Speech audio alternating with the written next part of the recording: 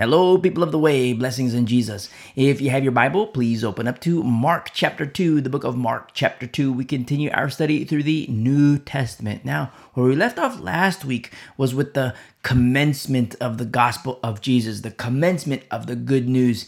And we see Jesus, he begins his earthly ministry. And so we continue here in Mark chapter 2 and in verse 1. Let us begin. Verse 1.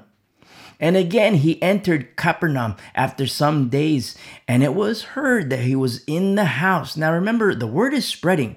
People are hearing that Jesus is healing people. He's casting out demons, and he speaks of a kingdom that is not of this world. And he's calling people to repent and believe the gospel. Remember, we studied this last week in chapter 1. And verse 2 here in chapter 2, we see in verse 2, immediately many gathered together so that there was no longer room to receive them, not even near the door. That's how jam-packed it was. The house got full and people stacked at the door, and it got so full that even the outside got jam-packed, not even near the door. And notice what we see here in verse 2, and he preached the word to them. He preached the word to them. Remember, we're at the beginning of the good news, and the Lord is making himself known. But at the same time, there is a mixture of faith. A mixture of faith that is necessary, and that's something that the people, they're not accustomed to that. Remember the mixture of faith from Hebrews chapter 4? Remember? If you've been walking with us for a while, you remember our study in the book of Hebrews. But here in the Mark 2 generation, it's new to the people. And we see something very interesting about healing and miracles, which do happen. But they happen to spark faith and to reward faith. You see, it's not a matter of healing for the sake of healing. There's something behind it. There's a purpose. Understand what the Bible teaches. And it's, this is something that Jesus, he later speaks of when the masses are following him, when he turns around and says to them, you follow me because you like the goodies. You follow me because your bellies are full. You don't like what I teach. And we see that in John chapter 6, something that we refer to quite a bit. Where you look at John chapter 6 and you count the numbers of people. At the beginning of John 6, you see 5,000 plus. You see a whole lot of people, 5,000 plus. And at the end of the book of John, you see just 12. What happened? In one chapter, why do we go from 5,000 plus to just 12? Very important to understand. And in chapter 6 of the book of John, you see how the Lord says, he turns around straight up. He feeds the multitudes, praise be to the Lord. But at the same time, he turns around and he says to them, hey, you guys like the goodies. Your bellies are nice and full, but who among you is going to apply and do what I teach? And so multitudes, they begin to leave him. And then he turns the disciples, which are hundreds, and then he gives them more truth. And he asks them a question. He says, does this offend you? And then even among the disciples, they leave him. And at the end, there's 12. You see, very interesting. Understand, we're at the beginning of the good news here. Straight up with Paul. Remember, Paul, he pleaded with the Lord 3 times, and the Lord said to him, no. But he said no for a reason. And the reason was because, Paul, in your weakness, I am stronger. That's what the Lord says to Paul. And so a lot of times what happens is that, as believers, we have to be very careful with healings and miracles because they absolutely do happen, and praise be to the Lord. But remember, every high priest has gifts. Remember Hebrews? And there are gifts of healings. But what we have to understand is the formula. The formula within oneself, and then also there's a formula for usage and a formula for application and a reason for use. Last week in our study in chapter 1, we see how Peter's mother-in-law, she got the sickies. She got the sickies and she was healed. The Lord healed her. And then we see how Timothy, you remember our study in the pastoral epistles and what Paul writes to young Pastor Timothy? And we see how Timothy, in Paul's letters to him, Timothy got the sickies too. But what we see is that it appears there was no healing with him. And when we understand formula of self, usage, application, and reason of use, we can see clearly. We can see very clearly. I mean, to the extreme, you have, so-called healing ministries. And, the healing ministries, too often, they make a mockery of things of the Spirit. And you see this, commonly with the hyper-charismatics. And to the other extreme, you have those who deny things of the Spirit. And you see this among the Calvinists and the Reformed. And so here in Mark chapter 2, we see Jesus, packed house. Inside the house, outside the house, just loaded with people, full house. And in verse 3, look what happens. Then they came to him, bringing a paralytic who was carried by 4 men. Now, in the Greek, the paralytic includes the definition of palsy, which is like a muscle paralysis. And sometimes with this form of palsy, depending on the form of palsy and the intensity, or sometimes it can have tremors and shaking too. There's a muscle paralysis. And so in verse 3, we see they came to him bringing a paralytic who was carried by 4 men. And in verse 4, when they could no longer come near him because of the crowd, they uncovered the roof where he was, so that when they had broken through, they let down the bed on which the paralytic was lying. Now, let's look what we see so far. In the realm of faith, let's look what we see. There's a total of 5 guys.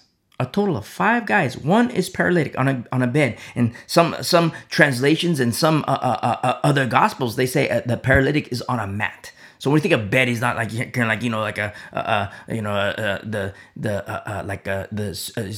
Sealy mattress. It's not like that. That's kind of more modern. It's like more of a mat, like a cot type. And so you have a paralytic is on a mat or on a bed here, and there's a total of 5. One is paralytic. And they hear that Jesus is healing people and casting out demons. And, everybody, the town, the people, surrounding areas, the word is spreading that there's something different about this Jesus, something different. And so these 5 guys, they hear, hey guys, did you hear? Jesus, he's at this guy's house in Capernaum. And remember, see, the paralytic can't walk. But the four, they say, hey, let's carry him in the bed and let's take him to Jesus. Now, are they at the next door neighbor house? I don't know. That doesn't say like the proximity from where they are to where they're going. It doesn't say proximity. Is it the next town over? I don't know. Several towns over? I don't know. But by the time that they arrived at the house, the place was jam-packed. I mean, if you've ever carried a person before, that's quite the task. I mean, if it's a baby, that's one thing. If you're carrying like a little baby, that's one thing. But if it's an adult, that's a big task. And I suspect that there was some distance to the travels, because if it was next door neighbor's house, they could see a small gathering and most likely enter the house before the crowds got huge. But they hear of Jesus at this house, as many did. And many could walk fast, maybe even run, because they're not carrying much, not a bed. I mean, you hear that, well, there's this guy, his name is Jesus, and he's casting out demons and performing miracles. I mean, people would hear that. It's like, where is he? And boom, they're booking it. They might have like, a little sack of something, or carrying, I don't know, like a jug of water. I don't know. They might be carrying something, but they're not straight up carrying a bed with a person on it. And so these 5 guys, they were likely traveling a distance. I doubt they were next door neighbors, because, it was crowded. By the time they got there, it was crowded. And they were likely outrun by everyone else because they arrived late. Now, late enough to where it was crowded is a packed house inside, packed house outside. The door, they couldn't get to the door. Now, something important to note is that during the journey, they didn't doubt. They didn't say, hey guys, this is dumb. Hey guys, this bed is heavy. Let's go back. That doesn't happen. They hear that Jesus is healing, and they're certain They're certain our friend will be healed. We just got to get him to Jesus. Now, observe this faith. Look at that faith. And so they arrive at the house and boom, full house, crowds. They can't even get in. So picture this. Peeking in a window to see where Jesus is standing and preaching the word. And at the same time, kind of like approximating a location on the roof that would place them above Jesus. And the roofs weren't like today. They were most likely some type of straw. And so they look in the window, they see, okay, Jesus is, okay, he's, 10 feet deep and, from this wall, okay, maybe like 5 feet over here and kind of making an approximation. And then they go to the roof and they say, okay, approximately he's right here. And what do? They get the bed on the roof with the paralytic friend. Which, that's a big task. That's to take a person and lift a person on the roof, that's a big task. But then you do it with a bed, that's a big task. And let's not forget the distance that they just traveled. And so now they're on the roof, all 5. And the 4, they start digging away, pulling away at the straw, digging and digging. And finally, they have an opening. And they lower their friend down from the roof. Now, picture that interior room where Jesus is teaching. I mean, the early people, the people that got there, they got the best seat in the house. And presumably the late ones, they have the better seat. The people who got there early, they got the better seat. They got the better seats. And at the same time, these 5, now they have the better seat in the house. I mean, it took a little work, but there they are at the very presence of Jesus. They're not like, 10 feet away. They're not 20 feet away. They're not at the door where they can kind of see. No, they're right there. Remember, they did the approximation. They look in the window. They say, okay, 10 feet from this wall, 5 feet from this wall. Okay, they look at the roof, do their measurements. Okay, right about here, we're going to dig. Now, it took some work. But now they're in the presence of Jesus. And look what is written here in verse 5. When Jesus saw their faith, understand, when Jesus saw their faith, but understand the faith it took to reach this point. The faith of all the opportunity there was to doubt. And they didn't doubt. They didn't get, they weren't like, say it was like, miles and miles and miles away. They didn't get to mile 1 and be like, hey guys, this is dumb. Look, I'm sweating. This bed is heavy. Let's just go back. No, they didn't do that. They kept going. They didn't doubt because they knew that Jesus heals. And the paralytic, he couldn't walk there. I mean, sometimes you see people with, a mild form of palsy and they can still walk. Sometimes with a cane and, sometimes you see people with palsy and, they're in a wheelchair and they don't have big muscles because they haven't used them. Sometimes, they're really skinny and they're in their wheelchair, and you see these people. And you know what breaks my heart? What breaks my heart is that we don't see many of these folks today. I mean, when I was a kid, when I was in school back in the day, it wasn't uncommon to see kids in wheelchairs. They had special buses, and the buses, they had lifts that would pick them up in the wheelchair. The kids would be there at the wheelchair, and sometimes several kids at the bus stop with the wheelchair, and then the bus would come, and the special bus, the big doors would open, and this lift would come, and the wheelchair would go on, and it'd lift them up, and then you see like a whole bunch of wheelchairs.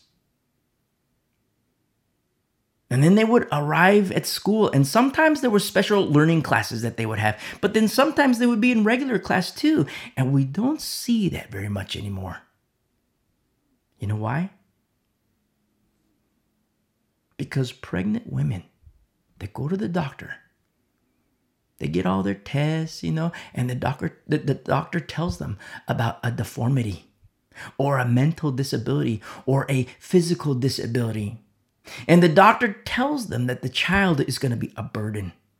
The quality of life, it's going to be terrible. That's what the doctor tells them. And then the doctor tells them, hey, you can get an abortion. You can get an abortion and you can enjoy your life without the burden. And we don't see these kids in schools anymore. Why? Because the parents have aborted them. And it kills me. It breaks my heart.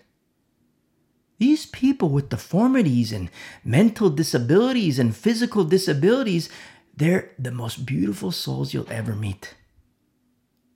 Very, very beautiful people. And so we read this account in Mark, and I can't help but fall in love with this paralytic and his 4 friends. Such beautiful, beautiful, beautiful faith. Strong faith. And look what Jesus says, when, he saw their faith in verse 5, plural. Jesus saw their faith, plural. And then he said to the paralytic, "Son, your sins are forgiven you." Whoa. Like music to the ears. My sins are forgiven? And Jesus didn't see the faith in just one, because the text says when he saw their faith, plural. And when you think of what the paralytic couldn't do, physical limitations, he couldn't have walked there by himself. No way. Because of his limitations as a paralytic. But then there were 4. Hey, let's take him to Jesus. We got to get him to Jesus, They're sweating, a mile in, they're sweating. Hey, I don't care. Forget the sweat, my arms, they're hurting because he's heavy, and hey, the corner of this thing, it's hitting my leg. It's making my leg raw here and it hurts. But hey, we got to get him to Jesus. 2 miles, 3 miles. They never say, hey guys, this is dumb. Let's go back home. They don't say that. They keep on going. And even when they arrive, they're like, oh man, look, it's crowded. We can't get in. So, hey, let's go back. No. They said, no, we've come too far. We know that Jesus, he's going to heal. And so they kind of approximate, look in the window. They say, okay, here's, 10 feet here, 5 feet here, boom, boom, boom. We look at the roof. Okay, right about here. X marks the spot. We got to get to right there. And then they take the paralytic, lift him up on the bed. They don't just lift up the paralytic, they lift the whole bed. They lift him up. Picture if you've ever carried a human, like a baby is a baby, but if you ever carried an adult, if you've ever carried an adult, 10 feet, that's one thing. If you ever 50 feet, that's another thing. But a long distance. And you got a 4-man crew and they're carrying their friend. He's paralytic. And then they get him on the roof, which that's a big deal. That's a big task in itself. To get from point A to point B, that's one thing, which is a big task. But then to get him on the roof, that's another thing. And then to lower him from the roof. And Jesus sees their faith. Look at the faith that we see. Let's get him to Jesus. And that, what's so beautiful about fellowship, faith and fellowship. Remember, faith is a package deal. And we see that with these 4 because, no, they're trucking it. Hey, mile 1, mile 2, mile 3. I don't know the distance, but I know that it's not the next door neighbor's house. And you look at this distance they travel, carrying their friend on the mat, on the bed. And they don't doubt. They're like, oh, guys, this is dumb. Let's go back. Look, we're sweating. My arms are sore. My legs are sore. Look, the bed is rubbing my leg raw. And no, that doesn't happen. We got to get him to Jesus. You see? Faith and fellowship. So beautiful to see in what we see here in Mark chapter 2. And it could be 5 people here. It's 5 guys. It could be 5. It could be 4. It could be 3. It could be 2. But I'm talking about faith and fellowship. People that help you get to Jesus and stay with Jesus. It's a very, very special group of people that does so. To get to the biblical Jesus and stay with the biblical Jesus. Very important to understand.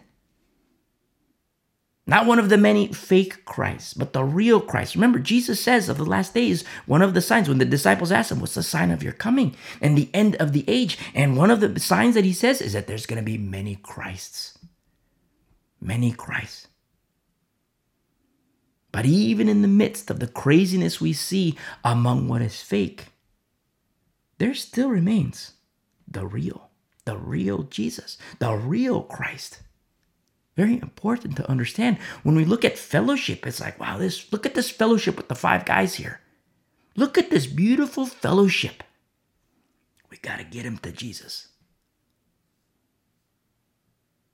And today, like take this, for example, today, four friends say to another person, hey, we're going to take you to church. Pastor Osteen, he's going to help you. Pastor Hin, he's going to help you. Pastor Meyer, she's going to help you. Listen, wrong formula. Wrong formula. Absolutely nothing will happen. Absolutely nothing will happen. Nothing will happen from the Lord. The person will get a pep talk, some self-esteem, a little therapy session, but it's not from the Lord. It's not holy. It's not from the Spirit. It's not of the Spirit. There's no healing from the Lord in that situation. It's from man. It's carnal. You see? That's why you see people messed up. And who isn't messed up without the Lord? I've lived life without the Lord and I was messed up and I don't like that. And you might be living life without the Lord and you might be thinking like, wow, my life is pretty messed up. You know why? It's because it's without the Lord. If you're not walking with the Lord, that's the reason why. That's why, straight up. And so you see people sometimes, they're straight up messed up, but who isn't without the Lord? And then they go to church. And they might appear to be fine for a time, but a couple weeks later, they're still messed up. They're still messed up. Because all they got at church and all they get at church, if the formula isn't right, it's a pep talk, self-esteem session. And you know what happens? Those things, they wear off because it's only temporal. It's only temporal. You say, wait a minute, the church isn't Jesus. And to one degree, I can see the point. But don't forget. Jesus asked of Saul, who was hunting the church, he says, why do you persecute me? But then also remember that there exists a group of people who assume they are the church. They assume they are the church. And Jesus will tell them, depart from me, I never knew you.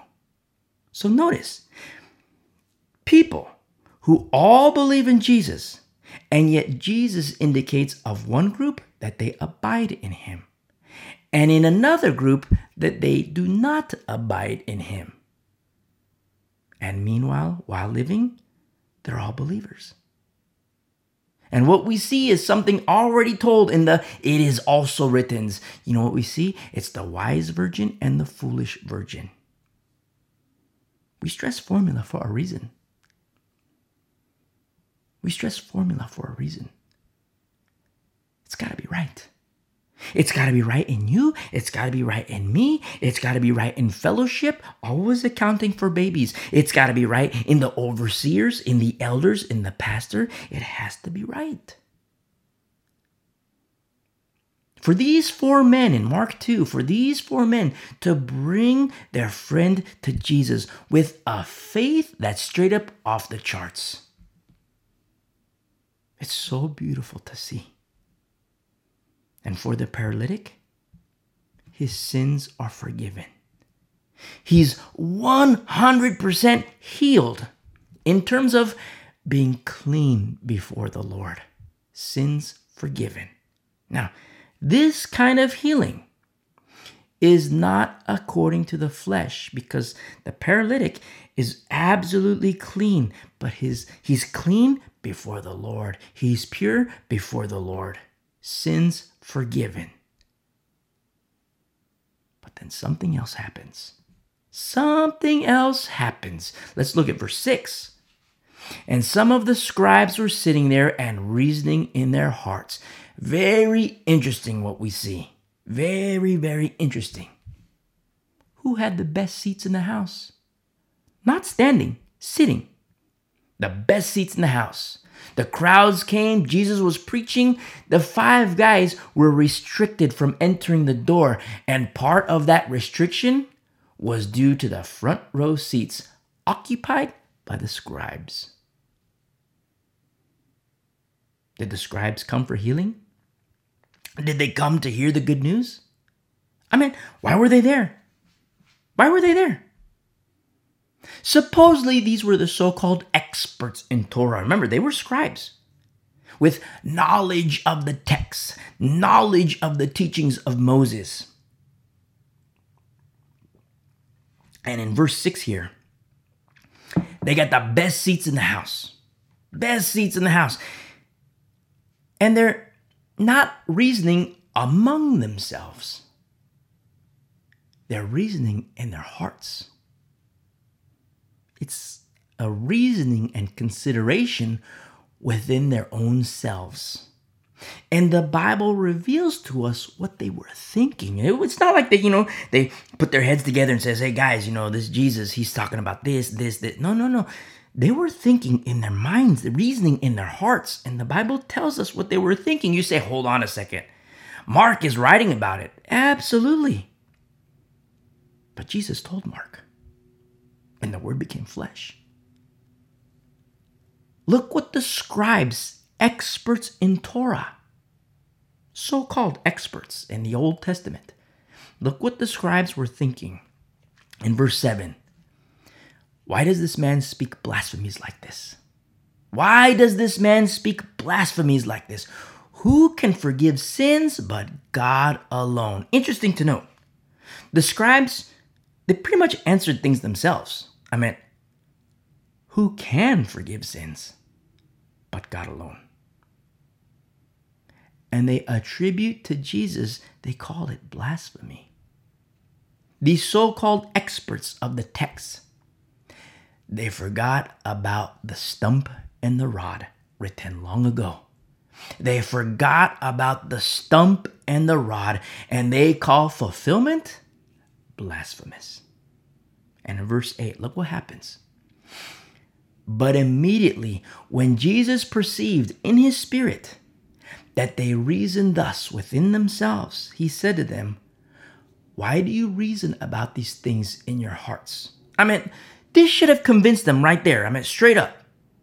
Because, they're thinking and reasoning about things in their minds and in their hearts. Nothing verbal has been spoken by them.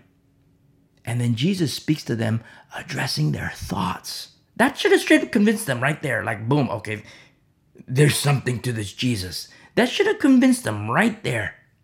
And so Jesus, he asks them, he says, why do you reason about these things in your hearts? In verse 9, which is easier? Which is easier? To say to the paralytic, your sins are forgiven you? Or to say, arise, take up your bed and walk? I mean, in verse 9, we read this. Does this mean that Jesus took the easy route in forgiving the sins of the paralytic? Not at all. Not at all. Remember, there's a reason and purpose for his method, we'll say. There's a reason and purpose for healing, just as we look at, Peter's mother-in-law, and then we look at Timothy. It's like, wow, there's healing on one end, but then there's assumedly no healing on the other end with Timothy. But when we understand that there's a reason and purpose, it's not to attempt to, you have these healing ministries, and, these healing ministries, they place such accolades with the pastors, with the leadership of these healing ministries. Like they're like, wow, this guy can heal, and then they make it a mockery. But when we understand that there's a very specific reason and purpose for healing, and healing is a gift from the Spirit, the formula's got to be right. The formula must be right. Not to turn it into like a crazy sideshow, which oftentimes you see with the healing ministries. They turn it into crazy town. But understand there's a reason and purpose for healing. Now, remember, Jesus, he's speaking to the scribes, so-called experts of the Old Testament, experts of Moses, experts of the law. And the scribes do know, they absolutely know that only God can forgive sins. They know. And look what Jesus tells the scribes. In a crowded house, people are witness. The paralytic is witness. The other four are witness. Maybe a couple are on the, maybe like one made it down, rope the, like guide the bed from the roof. But, maybe there's 2 or 3 still up on the roof. Maybe by now they jumped down and they're in the room. But there are witnesses. The crowds are inside and outside. They're all witnesses. And look what Jesus tells the scribes, to the so-called experts, the scribes. He says in verse 10, but that you may know that the Son of Man has power on earth to forgive sins. Now remember, he told the paralytic that his sins were forgiven, and his sins were absolutely forgiven. And the scribes were thinking, it wasn't spoken, but they were thinking, only God can forgive sins. And Jesus, knowing their thoughts, he addresses them. The experts, so-called experts of the Old Testament, experts of Torah, experts of the prophets. And, these scribes, they know that only God can forgive sins. And we already know that these so-called experts, they already forgot the stump and the rod. They already forgot. And they think of Jesus as blasphemous. And Jesus already knows what they're thinking, not what they said, what they're thinking. And then Jesus tells them, so that you may know that the Son of Man has power on earth to forgive sins. Now, the on earth part, that's a huge deal. That's a big deal, the on earth part. The scribes, they know that God is in heaven. They do know that only he can forgive sins. They do know of a coming Messiah because the Old Testament testifies of a coming Messiah. Now, not to get off track, but turn really quick to John chapter 4. Really quick. John chapter 4.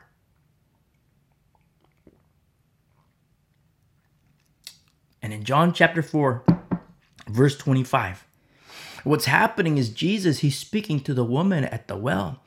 At the well, he's speaking to the woman at the well, a woman of Samaria, a woman of Samaria. And I say that for my rabbinical friends, a woman at the well of Samaria. And in verse 25, John 4, verse 25, the woman said to him, I know that Messiah is coming, who is called the Christ. When he comes, he will tell us all things. And in verse 26, Jesus said to her, I who speak to you am he. You see, as the Lord makes himself known, who is it that receives? Turn really quick to John chapter 1, just a couple pages back. John chapter 1. And in John chapter 1, verse 45, when Jesus is calling the disciples. And in verse 45, John 1, verse 45, look what happens here. In verse 45, Philip found Nathanael and said to him, we have found him.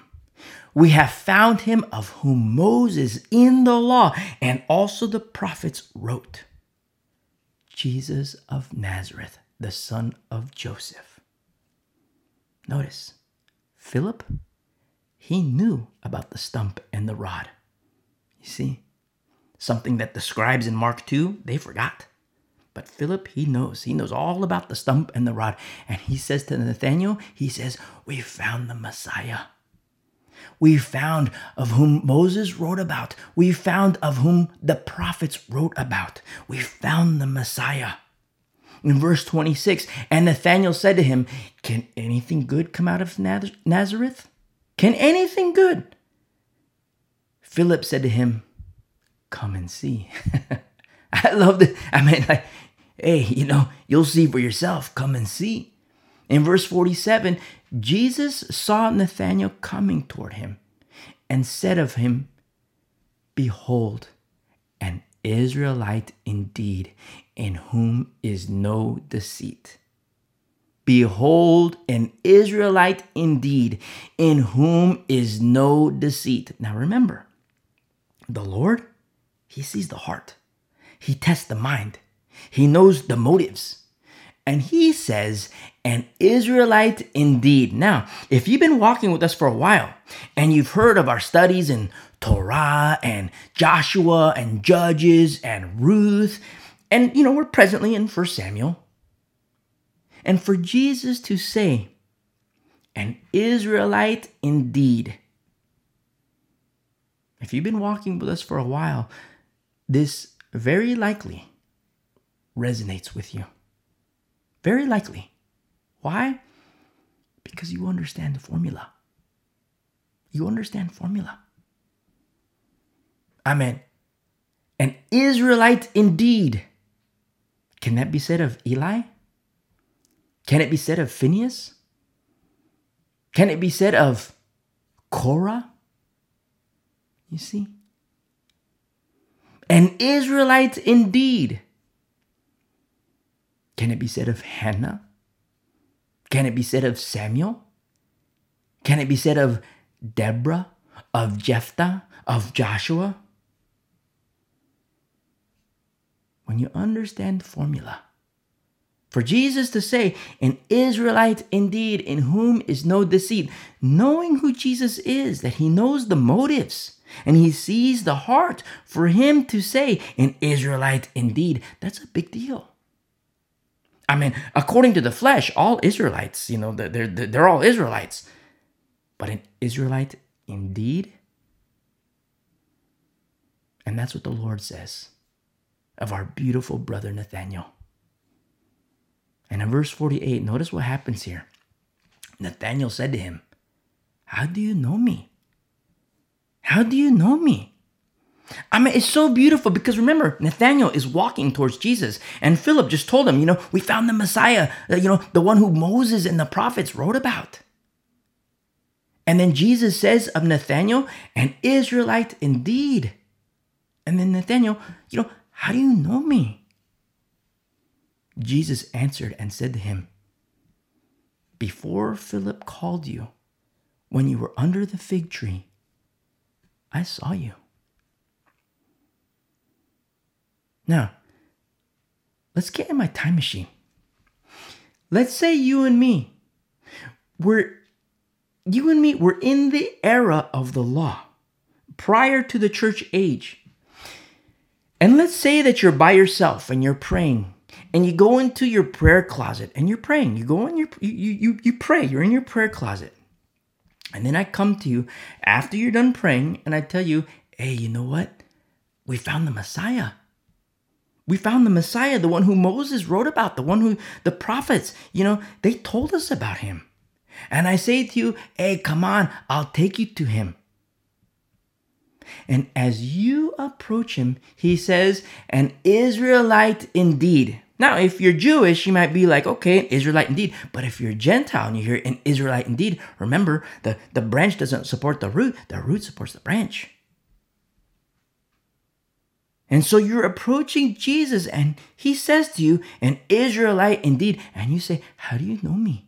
Remember, we got in my time machine and we went prior to the church age. And then you ask, he says, an Israelite indeed. And you say, how do you know me? How do you know me? And he says, before this fellow came to you, before this chap came to you, when you were in your prayer closet, I saw you. That's big. You see, and that's what happened with Nathanael. That's what happened with Nathanael. Before Philip called you, when you were under the fig tree, hey, I saw you, Nathanael. And in verse 49, Nathanael answered and said to him, Rabbi, you are the Son of God. You are the King of Israel. And Jesus, in verse 50, Jesus answered and said to him, he says to him, because I said to you, I saw you under the fig tree, do you believe? I love this so much. You believe because of that? No offense to Nathanael or anything, but Jesus says, because of that, I mean, unbeknownst to Nathaniel, he's going to see miracles. He's going to walk with Jesus and he's going to see miracles. And Jesus says, you believe because I saw you. I said I saw you under the fig tree. And look what he says to Nathaniel. You will see greater things than these. You will see greater things than these. For Nathaniel and Philip, look what a right understanding of Moses and the prophets, of Torah and the prophets, the Old Testament.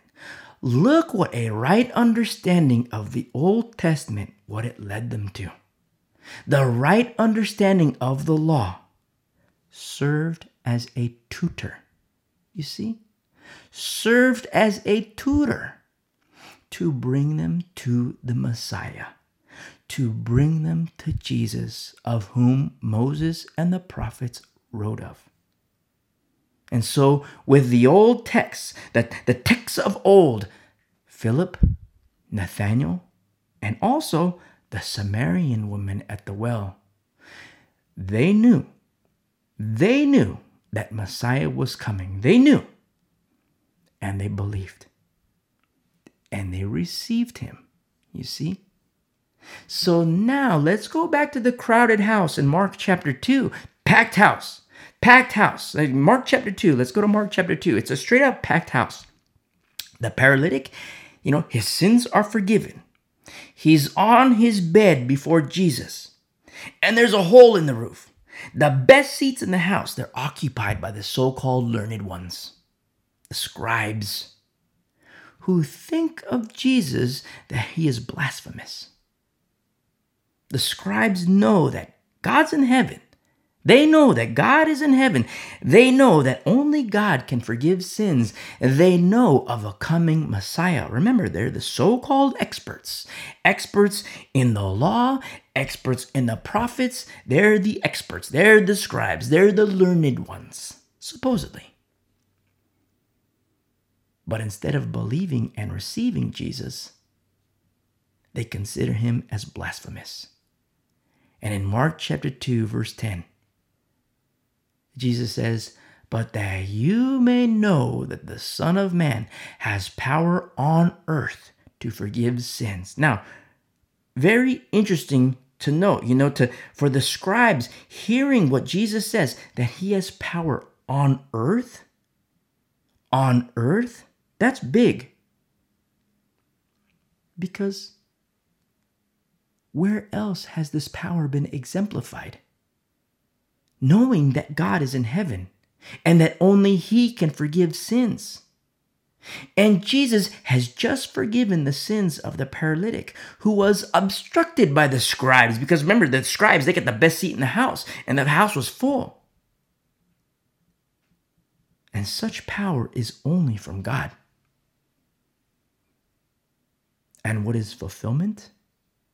The scribes, the so-called learned ones, they call it blasphemous. You see? The religious establishment, the religious leaders. Now, there's something very interesting we see when Jesus speaks to the religious establishment, because in the course of time, he will say, woe to them. W-O-E, not good. He will say, woe to them. He will say, woe to you, scribes and Pharisees. In the course of time, he will call them whitewashed tombs. And he'll say it directly to them. But not yet. Not yet.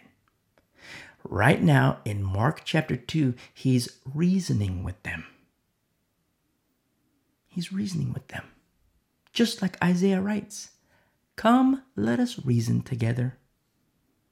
And so for Jesus to say, so that you scribes may know that the Son of Man has power on earth to forgive sins. On earth, where has he been? Where has he been? Remember, Jesus was preaching in the house for some time, enough time for the five guys to get there and climb on the roof and dig through the roof. I don't know how long their journey was, but I know it wasn't, 10 minutes. They weren't the next door neighbors. But it was enough time for the five guys to get from point A to point B to arrive at that house. And then enough time for the five guys to get up on the roof. And then enough time to dig through the roof. And then enough time to drop their friend down, which probably wasn't, that long of time to drop them drop the paralytic from the roof to the ground, to the floor. But there was some time. And so for those scribes to sit in the best seats of the house, front row seats, the best seat in the house, within 30 seconds of Jesus speaking, within 30 seconds, those occupied in the best seats in the house, the experts of the ancient texts, they should have known exactly who was speaking within a couple minutes, within an hour, within a couple hours. They should have known that Messiah has arrived. They should have known that Messiah is here. That's what should have happened. Because listen, these are the experts. They're the so-called experts. They should know the text. They forgot the stump. They forgot the rod. And then the so-called non-experts, the so-called unlearned ones, speaking of Philip, Nathanael, and the Samaritan woman, they knew within 5 minutes. They knew within 5 minutes. I mean, if that. With Nathanael, he knew within 2 seconds. Jesus says, I saw you under the fig tree. Boom. Nathanael knew. Within 5 minutes. I don't know how long that conversation was with the Samaritan woman, but it wasn't, 5 hours. They knew. Within 5 minutes, maybe even 2 seconds with Nathanael, they knew that Jesus was the Messiah. The Samaritan woman, she says, I know that Messiah is coming. And he straight up reveals himself to her. I am he. Nathanael, Philip, they knew that Moses wrote of a coming one. They knew that the prophets wrote of a coming one. And Philip knew that, hey, we found him. He goes like that, hey, we found him. We found the Messiah. Nathanael, does, what can anything good come out of Nazareth? You see? And then Nathanael, how do you know me? Asking of Jesus, how do you know me? When Jesus says, an Israelite indeed, how do you know me? Just like your prayer closet. Remember, Jesus says to you, an Israelite indeed. And then you say, how do you know me? He says, I saw you in your prayer closet when you thought you were all alone. I mean, you were all alone, according to the flesh. You're in your prayer closet. And Jesus says, I saw you in your prayer closet. And that's what the Lord says to Nathanael. I saw you under the fig tree. And boom. Believe. And not just believe, they receive Jesus. You see? And so here you have the scribes in Mark chapter 2. Here you have the scribes. 10 minutes of speaking, 30 minutes, an hour, 2 hours, 3 hours. However long it took. Remember, we're in the house. Jesus is preaching the word. But meanwhile, there's 5 guys making this trek. I mean, it's 5 guys, but, 4 guys are doing the walking. And they're making this trek. Nowhere along the way do they say, hey, guys, this is dumb. Let's go back home. Nowhere. They're trekking. They're making this trek. They're making this journey. We got to get them to Jesus. You see? And this whole time, 10 minutes of Jesus speaking, preaching the word, 2 hours, 3 hours. And then the roof opens up, the paralytic is lowered down, and Jesus forgives his sins. And the so-called learned ones, they call Jesus blasphemous. It's in their hearts, it's unspoken, and yet Jesus, he knows. They call him blasphemous. When Nathanael called him king of Israel. You see? And in verse 10, But that you may know that the Son of Man has power on earth to forgive sins, he said to the paralytic in verse 11, I say to you, arise, take up your bed and go to your house. Whoa. Immediately he rose, took up his bed, and went out in the presence of them all. Remember, it was a packed house, inside and outside, packed. And we see in verse 12, so that all were amazed and glorified God, saying, we never saw anything like this. We never saw anything like this. I mean, it puts things in perspective. When Jesus said to Nathanael, in proper perspective, when Jesus says, hey, you're going to see greater things than this. I mean, when Jesus said, you believe because I said I saw you in the fig tree. You're going to see greater things than this, Nathanael. And look what's happening. A paralytic can't walk. I mean, he's carried in his bed on his mat. He's carried. And already Nathanael is like, he's seeing all these things. I mean, something so simple in terms of what was revealed to Nathanael. So simple. It was received so easily into a heart of jello, nice and soft, ready and prepared to receive the law's fulfillment, the fulfillment of the prophets, the tutor bringing Nathanael to the Messiah, an Israelite indeed. Circumcision of heart. You see? Look at Nathanael's heart. Softer than the softest jello. 2 seconds, boom.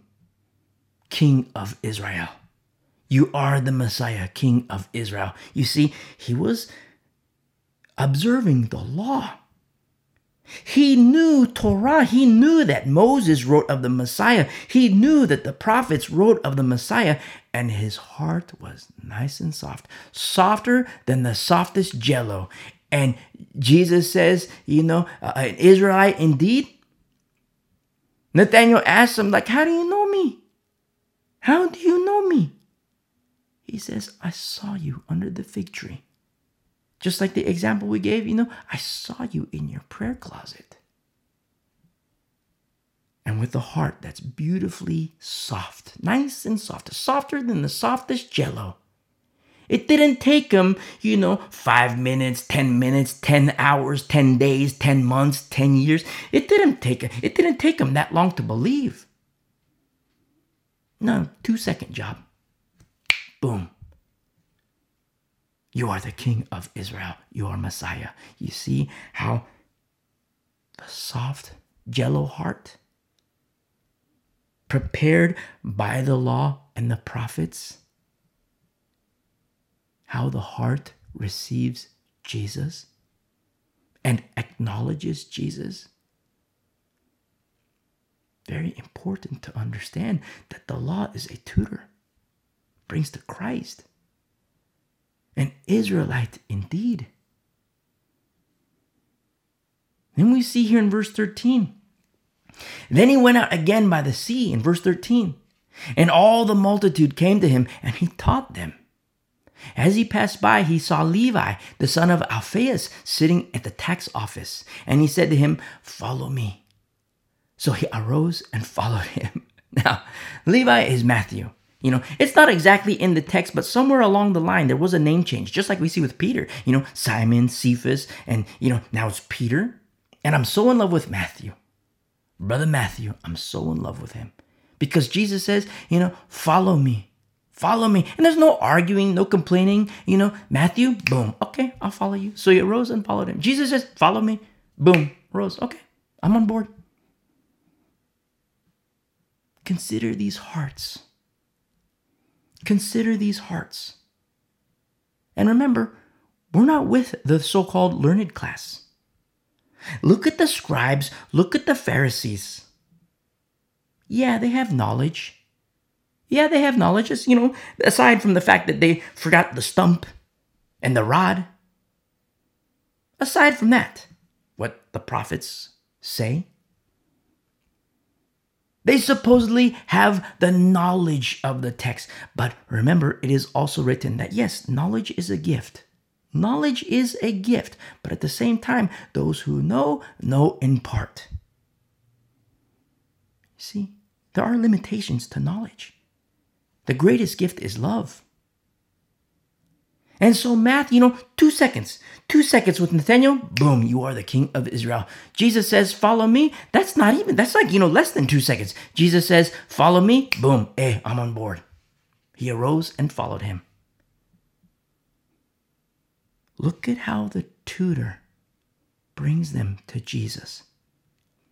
And the tutor kept their hearts nice and soft, softer than the softest jello. And here we are in the New Testament. But if you've been walking with us for a while, look at Eli and look at Hannah. Look at Eli and Hannah. Both are parents. Eli has kids. Eli has sons. And Hannah has a son.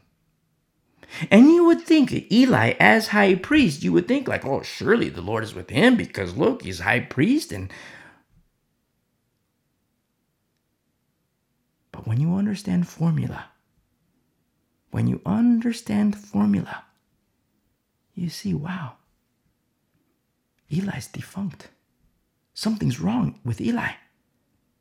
Something's wrong in the house of Eli. The formula is off. Now look what happened to Eli. He's dead. And his sons. Then you turn your gaze over to Hannah. She's not a priest. She's not a prophetess. She's not high priest. But you turn your gaze over to Hannah, and you can see the beauty. A soft, beautiful heart. Circumcision of heart. You see, she's female. According to the flesh, she cannot be circumcised. According to the flesh, it's impossible. But according to the Spirit, look at her heart.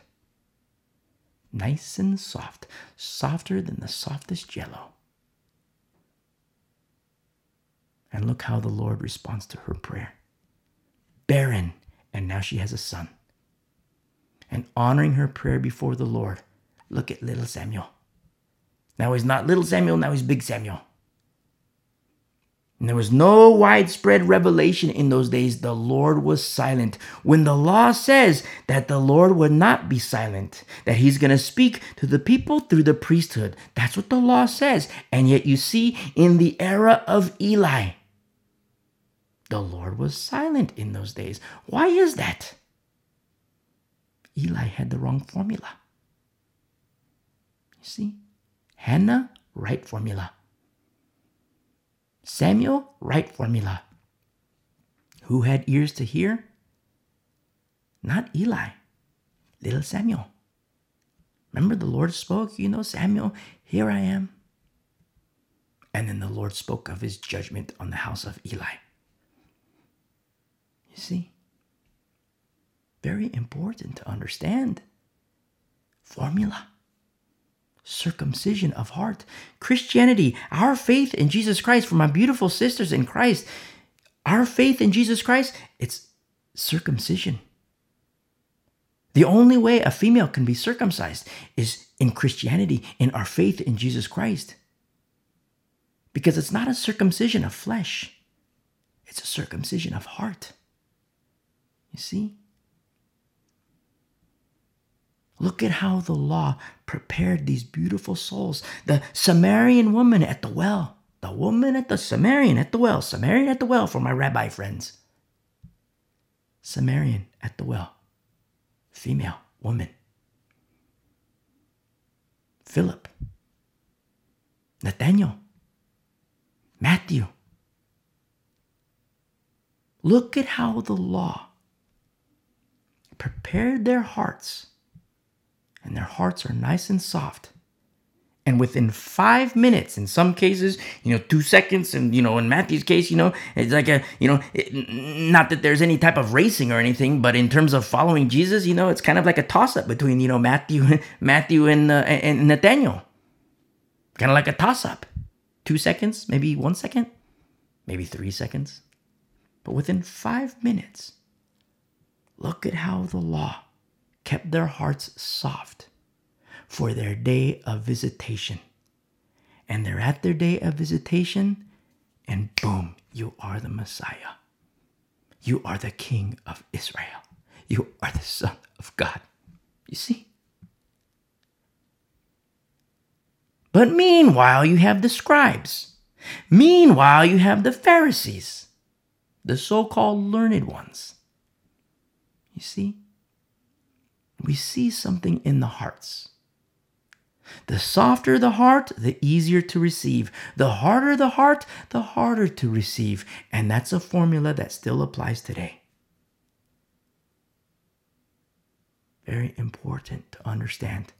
Today, in these last days, Christians are staring right down the barrel of very troublesome times. And they're unequipped. Because they want to fight the good fight, and there's nothing wrong with that desire.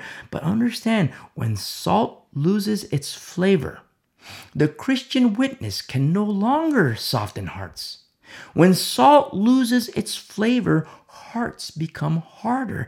And what happens? It gets trampled underfoot by men. Exactly what Jesus says. And what's happening to culture today? It's being trampled underfoot by men. It's just like our study in 1 Samuel chapter 4. It just so happens. We just studied this. Israel in a time of war, but they have no business on the battlefield, and they lose.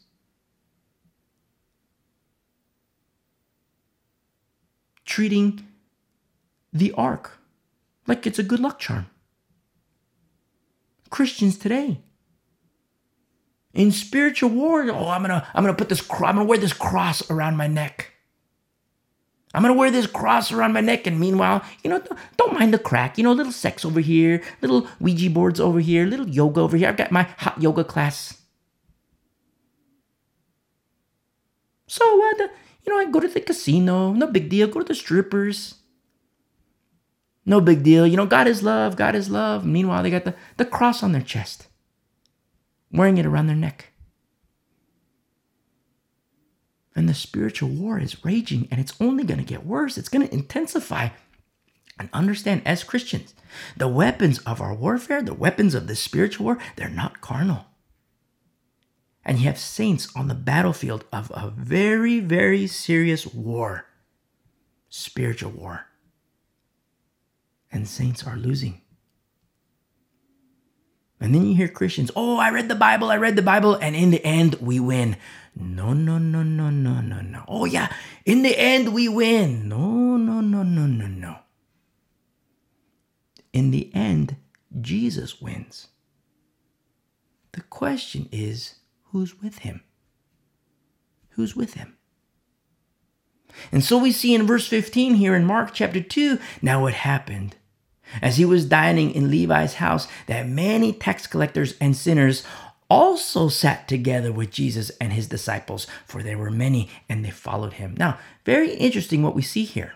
This is an odd bunch, because you see Jesus, the disciples, the tax collectors, and sinners all together. They're all together. Very interesting bunch. Kind of an odd bunch. But in the course of time, what's going to happen is that there will be a separation when Jesus says, hey, you guys follow me because of the goodies. Not because of what I teach, but that doesn't happen just yet. And just like we see with the religious establishment, there's a time allotted a person. Come, let us reason together. Come, let us reason together. And even Jesus says, count the cost. Count the cost. Following Jesus absolutely comes at a cost. Jesus never mandates, you will be my subjects and you will follow me. No, God doesn't make robots. Every single person, young, old, male, female, of all shapes, of all sizes, and of all colors, every single person has a choice to make. Do I believe or do I not believe? Every single person has a choice to make. And if you're listening and you're not presently a believer in Jesus, but you want to be, you desire to be, the gears of faith are starting to turn, and you desire to be a child of God, hit pause and listen to the message, how to commit your life to Christ. You commit your life to Christ, and then you come back and you listen. And together we continue on this journey, because you and me, we're going to paradise. Look what happens here in verse 16. Mark chapter 2, verse 16. And when the scribes and Pharisees saw him eating with the tax collectors and sinners, they said to his disciples, "How is it that he eats and drinks with the tax collectors and sinners?" Now, in the book of Acts, we're not there yet, but we're going to get there. And if you've been walking with us for a while, you remember.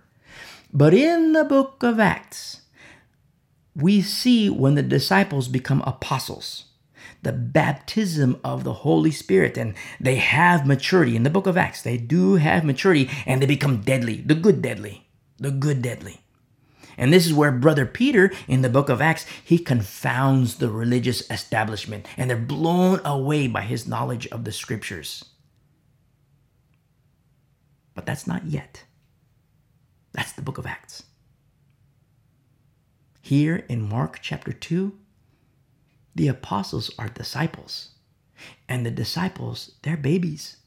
They're in their infancy. And so the religious establishment, they ask the disciples. And notice what happens. The good shepherd protects them. Look what happens. So the Pharisees ask the disciples, how is it that he drinks and eats with the tax collectors and sinners? But look who answers. When Jesus heard it, he said to them, "Those who are well have no need of a physician, but those who are sick." You see, I did not come to call the righteous, he says. I did not come to call the righteous, but sinners to repentance. In the Greek, it translates as, "Those who are well have no need of a healer, but those who are sick, evil, depraved, diseased, and wicked." And Jesus is saying, I came for them. I came for them. You see, the Calvinists and Reformed have a big problem with their doctrine. One of, many areas, but a big problem with their doctrine. Because according to their doctrine, God predestines people to heaven and he predestines people to hell. So according to their doctrine, let's scratch off the ones who are predestined to heaven. Let's scratch them off for a moment. And let's look at the ones that are predestined to hell. Because according to their doctrine, Calvinism and Reformed theology, according to their doctrine, there's no hope for them. Those who are so-called predestined to hell, there's no hope for them. R.C. Sproul, in his book Chosen, says of those predestined to hell that it would have been more loving of God to have not allowed them to be born. That's Calvinism. The Westminster Confession of Faith says of those predestined to hell that their ordaining to wrath is for God's glory. John Calvin, in his Institutes, says that those predestined to hell, they glorified God. They glorify God by their destruction. You see? According to the false doctrine of Calvinism and Reformed theology, the evil, depraved, and wicked, they're predestined to hell. But the real Jesus, the biblical Jesus says, I came for them. You see, Calvinism, Reformed theology. Biblically, it's deformed theology. I mean, if you're Calvinist or Reformed, go to thewayunderground.com, thewayunderground.com, and go to the Reformed area, and you can hear the Calvinist pastors say it's okay to take the mark of the beast. If you submit to that, hello, lake of fire. And I say unto you, come out of her, my people. Look what happens here in Mark chapter 2, verse 18. The disciples of John and the Pharisees were fasting. Now, this is the disciples of John the Baptist. Now, John the Baptist, he's in prison right now. He's in prison now. In the Mark 2, remember that happened last week in chapter 1, but in Mark 2, John the Baptist, he's in prison. And we see that prior to his arrest in the Gospel of John, he tells his disciples, go to Jesus. He must increase and I must decrease. But here in Mark, we see that not all John's disciples went to Jesus. Remember, everyone has a choice to make. Every single person has a choice to make for themselves. For themselves. The only deviation from that is with parents of little children. Parents make a choice to believe, but then, there's another choice. Will I teach my kids? Then there's another choice. Will I teach my kids according to Scripture? And kids yield to their parents. But in the course of time, a child has a choice to make for himself or herself. Where it's no longer, I will follow my parents, or will I follow my parents? In the course of time, when a child comes of age, now it's, will I follow Jesus? You see? And they have a choice to make for themselves. Sometimes it happens at 13, 14. Sometimes it happens at 12, 11. Sometimes it happens at 9, 8, 7. Sometimes younger. Very rare, but it happens. Everybody has a choice to make for themselves. And so everybody has this choice to make for themselves, but there's a slight deferral to that with children, because a child might just say, okay, I'm going to submit to mom and dad. I'm going to submit to mom and dad. And then at age 10, hey, you know what? I love you, mom. I love you, dad. But now, I choose Jesus for myself. I choose Jesus for myself. And praise be to the Lord. That's a good thing. Look what happens here. In verse 18, the disciples of John and the Pharisees were fasting. Then they came to him. Then they came and said to him, why do the disciples of John and of the Pharisees fast, but your disciples do not fast? In verse 19, and Jesus said to them, can the friends of the bridegroom fast while the bridegroom is with them? As long as they have the bridegroom with them, they cannot fast. Now remember, man shall not live by bread alone. It is written, man shall not live by bread alone, but by every word that proceeds from the mouth of God. So what happens when the disciples are physically with the bread of life? You see? It's not just that there's no need to fast. Jesus says, no. They cannot fast. They cannot fast. He continues in verse 20 and he says, but the days will come when the bridegroom will be taken away from them, and then they will fast in those days. Now, you see what's happening? There are things that Jesus spoke about concerning his death and also concerning his resurrection that the disciples in Mark chapter 2, they don't understand. But later, the disciples then understand at a later time when they look back and they reflect, oh, that's what he meant. Oh, that's what he was talking about. Now, it's kind of an understatement to say it like that because, coming to this understanding, it was under sorrow and hardship and tribulation that later turned to joy. I mean, say you and me, say we're there and say we're babies and we're eating and we're having a meal and we hear Jesus say, the bridegroom will be taken away. We're babies. We're following Jesus and we believe in that he's the Messiah. But we're babies. We don't have the depth of understanding because we're just babies. Babies are beautiful. The problem is when babies stay babies. But we're babies. We're in infancy. And we hear Jesus say the bridegroom will be taken away. We wouldn't understand, but then let's fast forward. Let's fast forward. And let's say we're in Paul's tiny bubble with Timothy and Titus. And we hear Paul say, the bridegroom has been taken away. You see, when we were babies, we didn't get it. But when we're mature, we get it. And we have joy, a joy that's from the Lord. And we rejoice because of it is also written that Jesus will return and we will forever be with our Lord. See, very important to understand. When you're a baby in Christ, if you're a new believer, like say you hear us say, hit pause, listen to the message, how to commit your life, and say you just did that like 5 minutes ago. Say you just did that. There's going to be things of Scripture that you do not know.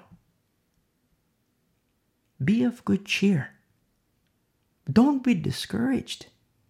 Because the problem happens when babies stay babies. That's the problem. But if you're a baby, praise be to the Lord. Yes, there's going to be a period of time where you're on spiritual milk and you're getting this understanding of Scripture and how the Lord works. But at the same time, don't be discouraged. Don't be discouraged. Because you're going to learn. You're going to grow. You're going to mature. We see it with Peter when, the Pharisees asked the disciples a question and Jesus, the good shepherd, he protects them. He protects them. But then later on, you see Peter when he's confounding the religious leaders. They're like shocked and amazed. The high priest. Like, who is this? Is this not Peter the fisherman? And then they remember, remember? He walked with Jesus. So Peter becomes deadly, but not yet. He's just a baby right now. Very important to understand because sometimes I have these conversations with new believers. And it's like, man, you know what? I don't know the Bible like, this guy. I don't know the Bible like this lady. I don't know the Bible like this. And I just don't know. I don't know. It's like, whoa. Why are you discouraged? That comes in time. And sometimes we have these deeper conversations like, okay, you've been a believer for 5 years and you acknowledge that you're a baby and there are things that you don't know. And it's like, it's 5 years. What's happening? Who's your pastor? Maybe he's disqualified. Maybe he's defunct because you're 5 years deep in the faith and you still don't know. And I don't say that as like a how dare you. I say that as a how dare the pastor. He has no business at the pulpit. You say, wait a second, my pastor's female. There you go. Wrong formula. Coverings, always male. Old Testament, New Testament. Coverings, always male. Always male. The slight deviation from that is with moms. The covering of the womb. Moms, the covering unto children. Just like we see Hannah as a covering unto little Samuel. Very important to understand. And so Jesus, he's speaking, he continues in verse 21. No one sews a piece, in verse 21, no one sews a piece of unshrunk cloth on an old garment, or else the new piece pulls away from the old and the tear is made worse. And people who sew know all about this. They know it. Old and new fabric, they have different reactions. You take old and new fabric and you sew them together, and then you do the laundry. You wash it, and then in the course of time, wash after wash after wash, something's gonna happen. You're gonna see in the course of time the tear. It pulls away the old. Exactly what Jesus says here in verse 21. Very interesting to see this reference to an old garment, and reflect back last week in chapter 1. To reflect back to a man in the wilderness, eating what is clean while wearing a garment that is unclean. And I speak of John the Baptist.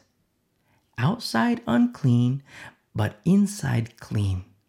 And here we see Jesus saying that the old doesn't mix with the new. Very interesting. And our Lord continues in verse 22. And no one puts new wine into old wineskins, or else the new wine bursts the wineskins. The wine is spilled, and the wineskins are ruined. But new wine must be put into new wineskins. You see, that's what the Lord says. Old and new do not mix. What is new is for the new.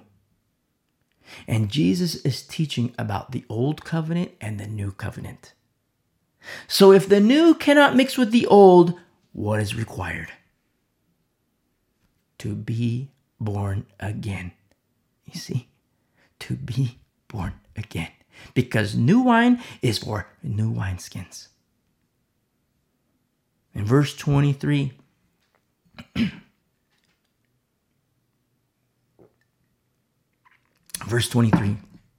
now it happened that he went through the grain fields on the Sabbath. And as they went, his disciples began to pluck the heads of grain. And the Pharisees said to him, "Look, why do they do what is not lawful on the Sabbath?" Notice the Pharisees. Notice the behavior of the Pharisees. They're following. And it's one thing to follow like Matthew. It's one thing to follow like Nathaniel. But they're following and like, look, they're trying to catch him. They're trying to trap him. And this is only going to get worse. And it's very interesting that within 5 minutes, who is it that sees that Jesus is the Messiah? In some cases, within 2 seconds.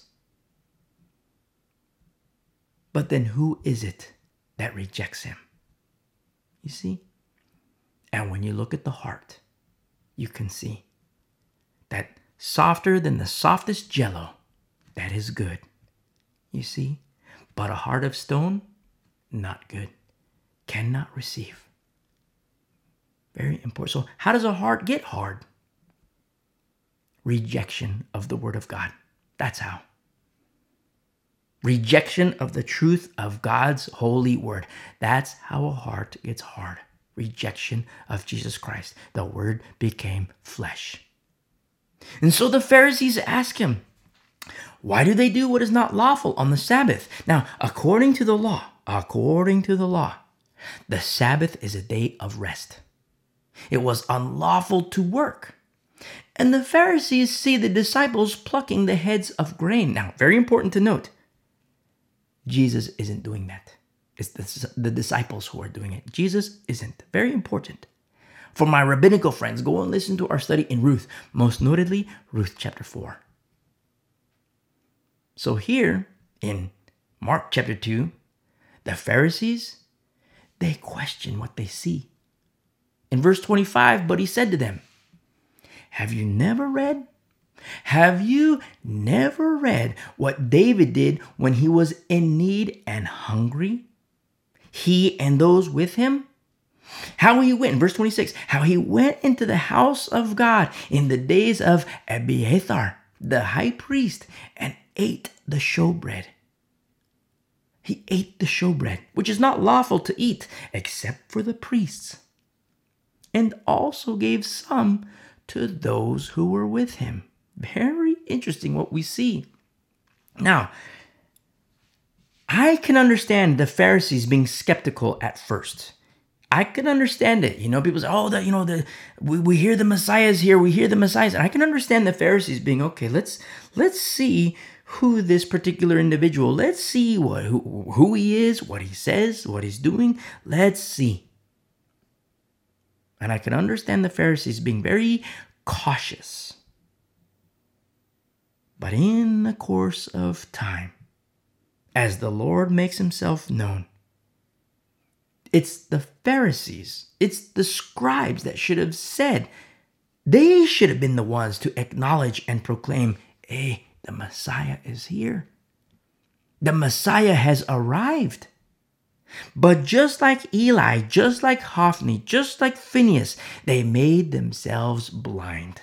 And what's happening here in Mark 2? They're making themselves deaf. And yet Jesus, he reasons with them. He's reasoning with them. Right here in Matthew 2, he's reasoning with them. He's going to say to the Pharisees, he's going to say, woe, the bad woe, not, W-O-E, woe, exclamation point. That's coming. Woe to you, scribes and Pharisees, that's coming. But not yet. Not yet. He's reasoning with them. And in verse 27, and he said to them, the Sabbath was made for man, and not man for the Sabbath. This is huge. This is a big deal. Remember, in the law, we find the law of the Sabbath, the statute of the Sabbath, the command of the Sabbath.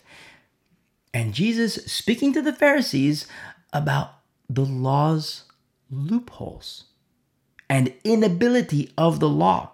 I mean, just look at the law. Just look at the law. There is the Sabbath and the promise of rest. But in the Old Testament, if you've been walking with us for a while, you see, we've been, after Deuteronomy, we're in Judges, we're in Ruth, and now we're in 1 Samuel. And it just so happens, not too long ago, we just finished 1 Samuel chapter 4. And in 1 Samuel chapter 4, where we see the defeat on the battlefield and the casualties and the ark is taken, is there rest? Is there rest? When the Lord promises rest. But do we see rest? Remember, the Lord promises rest. But do we see it? When you see defeat, when you see casualties, far from it. Far from it. Does that mean that the law is meaningless? No way, no way, no way. The law is still holy. But remember, it's the additive. It was added because of transgression. It was added because of sin. The law is still holy, but it has a purpose. It is a tutor to bring to Christ, just like with Nathanael. The law was a tutor, brought him to Christ, and because of his beautiful, beautiful heart, we got 2 seconds. You are the King of Israel. You see? The woman at the well. The law was still holy in her day. The law was still holy. And she knew that the Messiah was coming. She's Samaritan. You see? And then the Lord reveals himself and says, I am he. But it wasn't 2 seconds. We had a nice little conversation, the woman at the well and Jesus. Nice little conversation. But her heart was nice and soft, softer than the softest jello. You see? You see what the law did? The function of the law? It was a tutor for Philip, a tutor for the woman at the well, a tutor for Nathanael, for Matthew, a tutor. But yet you have the religious establishment, and look what's happening. Their hearts were hard. And their hearts are getting harder and harder and harder and harder. You see? Look at Abraham. Did Abraham have the 10 commandments? No. And yet by faith it was accounted unto him for righteousness. You see? For my rabbinical friends and Hebrew roots friends, go and listen to our studies through Leviticus, Galatians, and Hebrews. You'll understand more. The Sabbath is the additive for a reason. Understand, man isn't made for the Sabbath. And since that's the case, look what Jesus says here in verse 28. Therefore, the Son of Man is also Lord of the Sabbath. This is big. This is huge. You see, the Pharisees, the scribes, they should have heard this and been like fallen on their face in worship and who was speaking. You look at our study in 1 Samuel, there is no rest. Our study in Judges, there is no rest. I mean, look at, when the Lord has become forgotten in the book of Judges, yes, there's periods of, time where there are moments of rest, which is brought about by the judges. But there's these great gaps of time where, there's no rest. The oppression by these other peoples, by the Moabites, by the Philistines, this oppression, and it gets stronger and stronger and stronger. And then you see defeat. Where is the rest? And then you see that man isn't made for the Sabbath. And Jesus says of himself, the Son of Man is also Lord of the Sabbath. You see? Loopholes in the law, because the law brings to Jesus. The law is the tutor that brings to Jesus, but a hard heart, no. The hard heart remains in the law, and in the law is also found death. Death. You see? But the law as a tutor, with ears that hear and eyes that see, just like when Paul writes to Timothy, the law is not made for a righteous person. You see? Very important to understand what the Word of God says. The Lord Jesus, He's speaking in a very, very intricate way to the Pharisees. Just like with Paul, people say, the Holy Spirit, boom, He made Paul a Christian. No. That's what the Calvinists and Reformed say, but they're wrong. Oh, look, the Holy Spirit, boom, He made Paul a Christian. No. Remember, the Lord says, is it hard to kick against the goads? Remember, Paul is a Pharisee, or Saul at the time, a Pharisee of Pharisees. Is it hard to kick against the goads? And Jesus was revealing to Saul exactly who he is. You see? And Saul made a choice. You are Lord. You are Lord. You are Messiah. You are the King of Israel.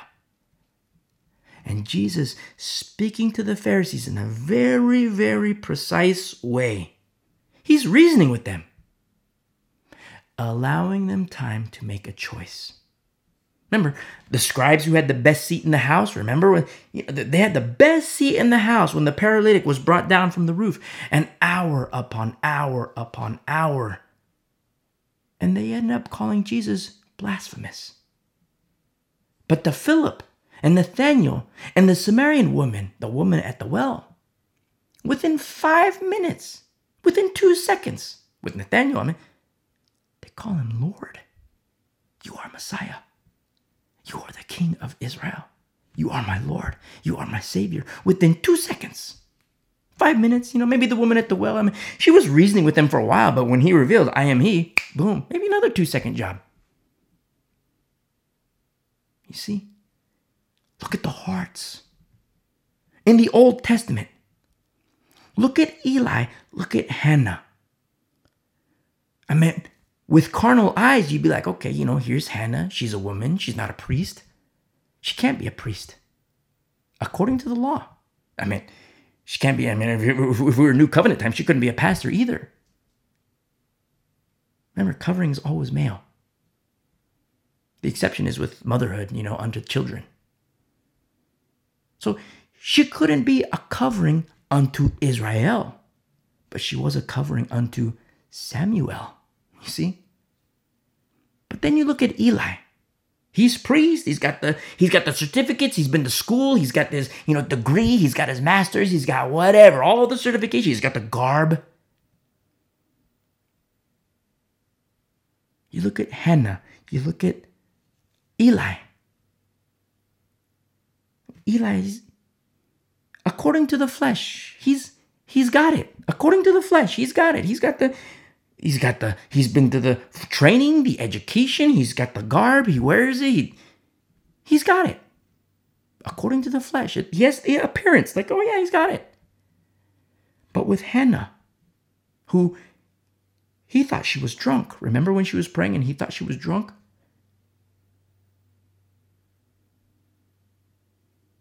So with carnal eyes, you look and you're like, okay, here's Hannah. Here's Eli. But then when you look deeper, with eyes to see, and you look at the heart,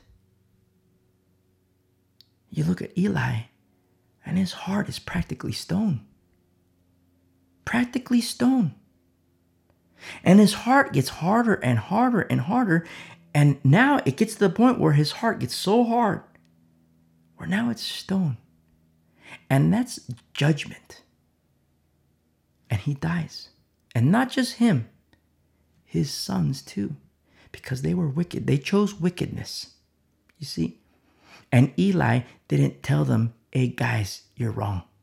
He wanted to be his best friends. He wanted to be the best friends of his sons. He didn't want to correct his sons. Go and listen to our study, 1 Samuel chapter 2, or 1 Samuel chapter 1, 2, 3, 4, and 5. And then continue in our studies in the Old Testament. Go and listen to our studies. Very important. But then you look at Hannah. Look at that beautiful, beautiful, soft heart. That's softer than the softest jello. She's praying. The high priest thinks she's drunk. And the Lord honored her prayer. She couldn't be covering unto Israel, but she was covering to her son, little Samuel. See? And she prepared him, greasing the skids for his service unto the Lord. You see? And then you see Samuel, the rise of Samuel, the fall of the priesthood. The rise of the prophet, the fall of the priesthood. Then you understand formula. And then you see, wow, the Lord, he's silent with the priests, but he speaks to Samuel. You see? That's what happens when you understand formula, and that's what happens when the formula is right in you, when the formula is right in me. Hearts that are softer than the softest jello. Circumcision. True and real circumcision, not of the flesh. Remember the census in the book of Numbers? The first census, they all died, all male. The second census, female, the inclusion of females. Second census, females who passed over into the promised land. Male and female. You see? Very important to understand. In Christ, there is no male and female. Why? Circumcision of heart.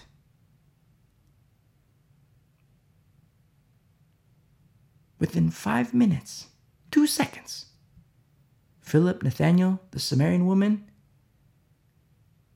they call him Lord. They call him Messiah. But the religious establishment, look at their hearts. Look how their hearts are getting harder and harder. And we're going to continue to see in the Gospels, they continue to get harder and harder and harder and harder. And it gets to the point where when their hearts reach a very high level of hardness, stone, that now they're a threat to the believers. That's what happens with hard hearts. They become a threat to those of the circumcision. And it's true in the church age, the early church age, the book of Acts. I mean, you're going to see it in the Gospels. You're going to see it in the book of Acts. And we're going to see it again in the last days. Hearts that become stone. And they want to kill God's people, both Jew and Christian. You see? And so what about us? What about us? You say, but we believe already. We believe already. And to that, I say, amen. Amen. But when I say, what about us? I'm specifically calling out the non-believer. If you're a non-believer, I'm calling you out. What about us? What about you and me walking together? How about it? I have only one condition. After this message, listen to another. It's called How to Commit Your Life to Jesus. And you do precisely that. You commit your life to Jesus. And what about us? We walk together to paradise. To the beautiful, beautiful, beautiful people of the way, a remnant of these last days. God bless you. I love you.